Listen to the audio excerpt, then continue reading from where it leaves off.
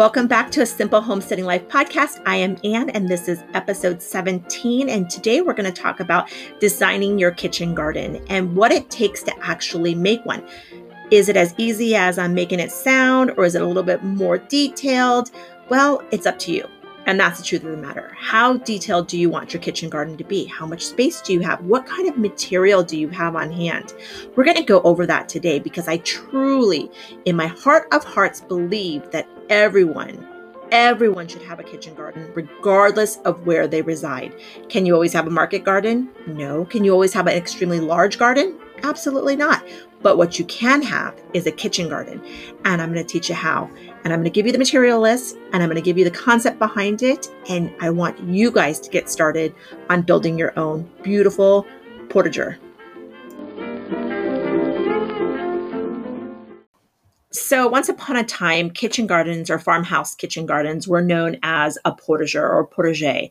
And the concept behind them is easy access from your kitchen to harvest food items or herbs or whatever the case is and bring them directly into your kitchen. So you didn't have to go out to the main garden or what we know now as market gardens. These were just quick, easy items and staples that you can actually have quick access to. Go grab some rosemary or some chives, or even some chard to throw into some soup, whatever the case was.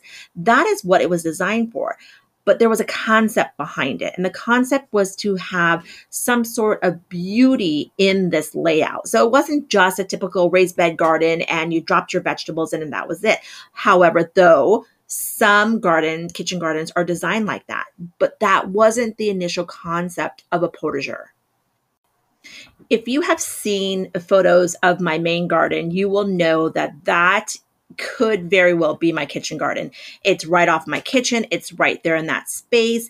It's designed to have flowers and herbs and vegetables and root vegetables and trellises, everything that would be the epitome of a kitchen garden, but it's off a little bit.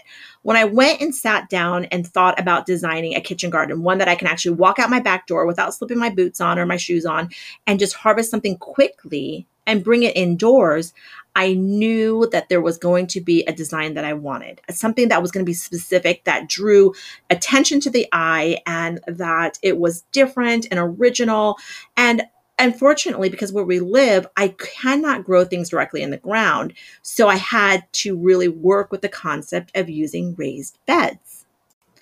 I would love to one day be able to build a market garden or a full harvest garden and a kitchen garden directly into the ground. And I know that one day that's going to come, but because where we live in the mountains and the land erosion and the rocks that are on here, it's very difficult. So I had to park all of the beautiful photos that I've seen of England and Scotland and the Mediterranean, back in the days where the kitchen gardens were the most popular, and really just come up with an idea and concept of my own. And fortunately, I am able to build in raised beds. So when we needed to tear the deck down because it was rotted, I initially wanted that whole back space to be a part of the kitchen garden. But practicality stepped into place and the family wanted a deck and the sun didn't reach the whole area anyways. So I claimed a quarter of the deck space to start my project. And I'm really happy with it. So what I'm trying to say is, regardless if you're building in raised beds or terracotta pots or pots of any sort, there is another concept and design that you want to flow in with because you want the beauty of the garden to capture you as well. Color is everything when it comes to laying out a portager. And the main thing that you have to keep in mind is color can come from anything. Your food items that you're growing in there. Rainbow Swiss chard is a great example. There are green beans that are a red color or yellow. And then on top of that, you can drop nasturtiums. They're edible. They're absolutely great. Sage that's allowed to flower. Things like that are things that you want to think about when you're planting your garden. Yes, it is edible. Yes, it could be medicinal. Yes, it could be herbal, whatever the case is, but you want color in that space. That's an extension of a garden that sets visual appeal while being able to consume from it. So as you're laying out your garden, think of the color that you can actually bring into it. The joy of a kitchen garden is this, is that it can rotate with you through the season. So there is a summer garden, a spring garden, a fall garden even. So we did not finish our garden until pretty much after the planting season for the summer. So I had no opportunity to plant anything for the summer. However, what's planted in the kitchen garden right now is all fall items. And they're little fall items. They're not big and bulky or anything like that because the space is rather small. There's actually only 4 beds in there. I could have squeezed 5, but because Justin wanted a little bit more of a walkway and we have a little granddaughter that likes to toddle around back there, it was necessary to keep the walkways a little bit wider on that. And so we designed it with 4 beds in mind and 2 cast iron antique chairs. And I'm going to tell you, those chairs set the precedence for the feel of the entire garden. I do have some perennials planted in the garden that will remain there. For example, I have echinacea in the garden. I have oregano, sage, thyme is in there that will stay in there permanently. There's a nice big bed of Jerusalem artichokes where the tubulars will be harvested and enough will be left in the ground to continue to grow for years to come. I would love to have an artichoke plant somewhere near there, only because when you do allow them to blossom, it blossoms to a beautiful purple hue.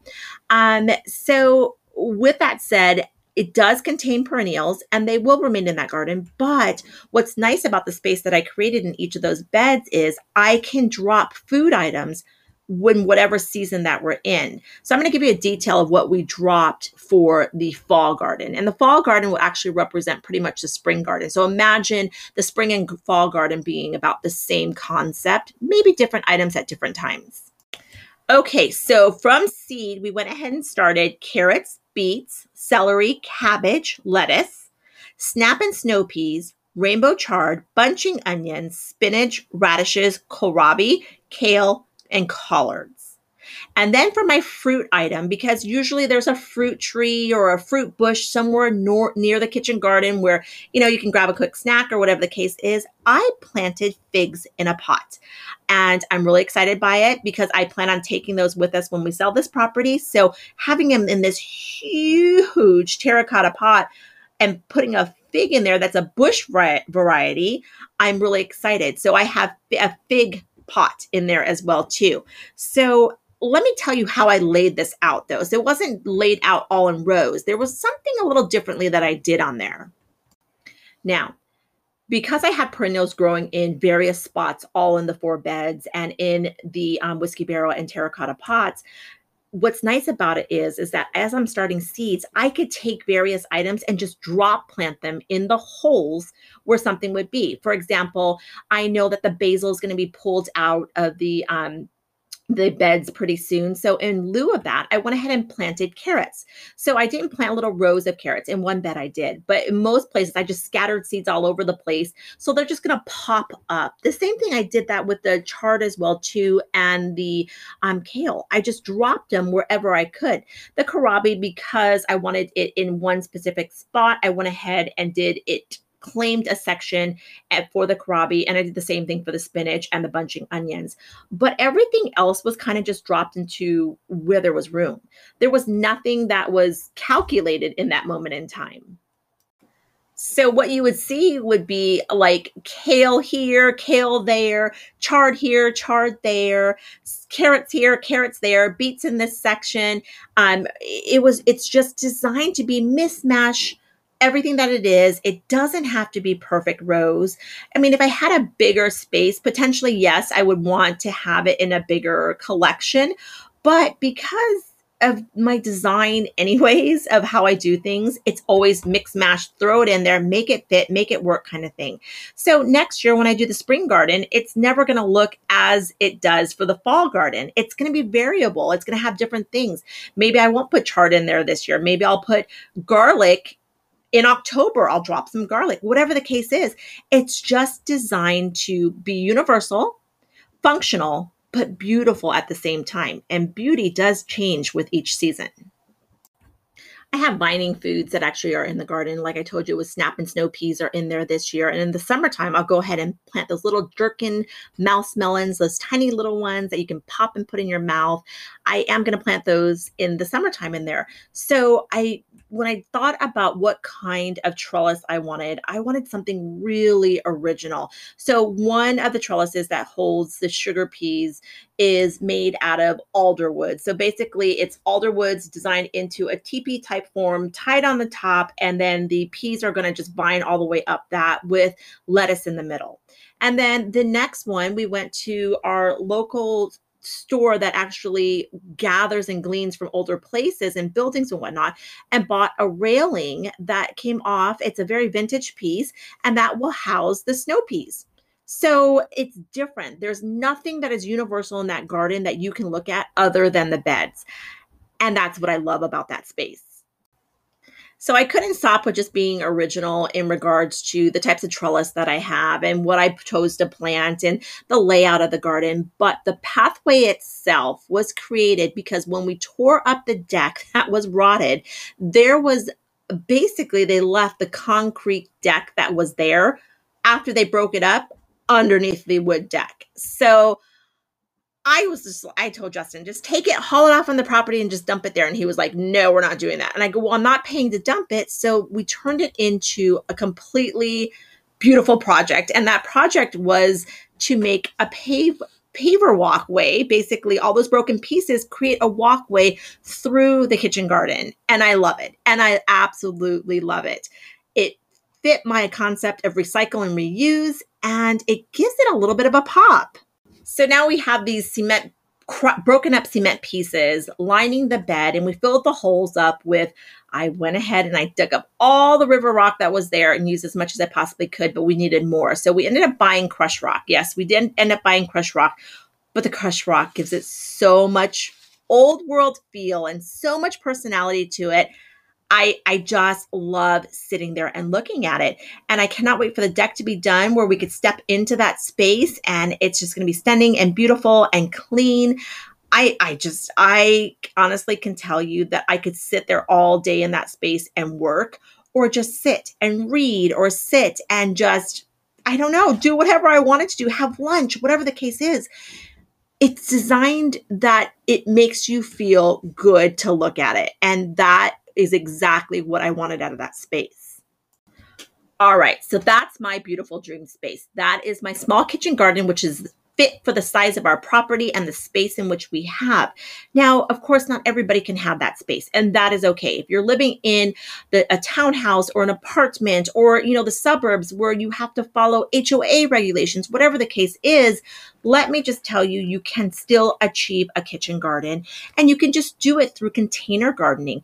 Beautiful terracottas can be purchased at the thrift stores or on Marketplace or on Craigslist or from your neighbors and your friends, and you can design it based on that. Line your terracotta pots up. Have your bigger plants towards the back of it with your smaller plants toward the front. Move them around. Design it to a point that feels beautiful and full and easy for you and the concept in which you are trying to achieve. So let's recap. How do you go about achieving this kitchen garden space? Number one, you fight your husband or your partner and saying that you're going to claim the space, which is what I had to do. Everybody looked at me like I was crazy. Number two, think about the visual beauty in the foods that you eat and the flowers that you see that are edible. The nasturtiums, the calendula that's planted there that can be used medicinally. The what else? The echinacea that can be used medicinally as well too. The black-eyed Susans that can be used medicinally as well too. All those things. So color and flowers, whether they're edible or medicinal. Then the food items, the chard, the beautiful colors in the chard, or the beets, or the peas. The flowering of the peas.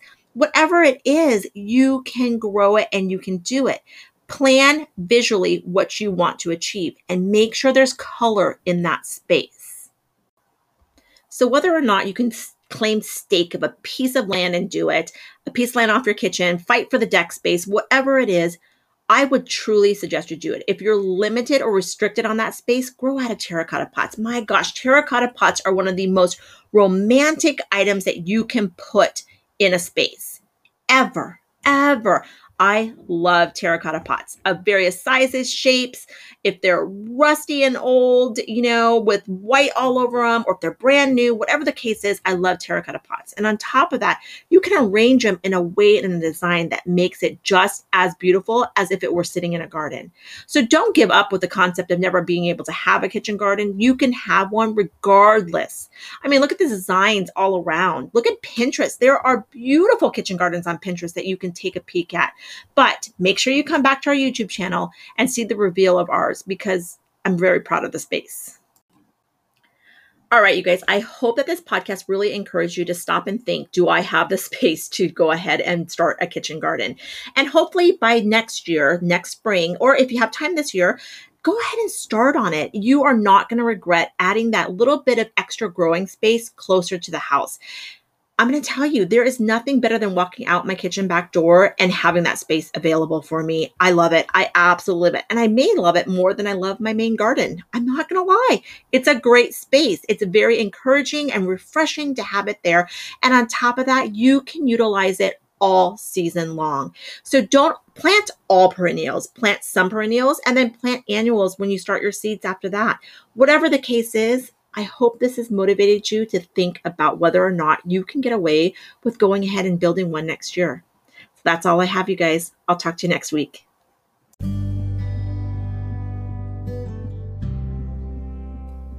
If you like learning about how to live simply and the homesteading life, join us each week. Go ahead and hit subscribe and make sure to turn on your notifications so you're alerted of every single new podcast that we release. In the meantime, follow our journey at afarmgirlinthemaking.com and follow us on social media, Facebook, YouTube, Instagram, and that can be found under A Farm Girl in the Making. Have a great day, you guys, and we hope to have you back the next time.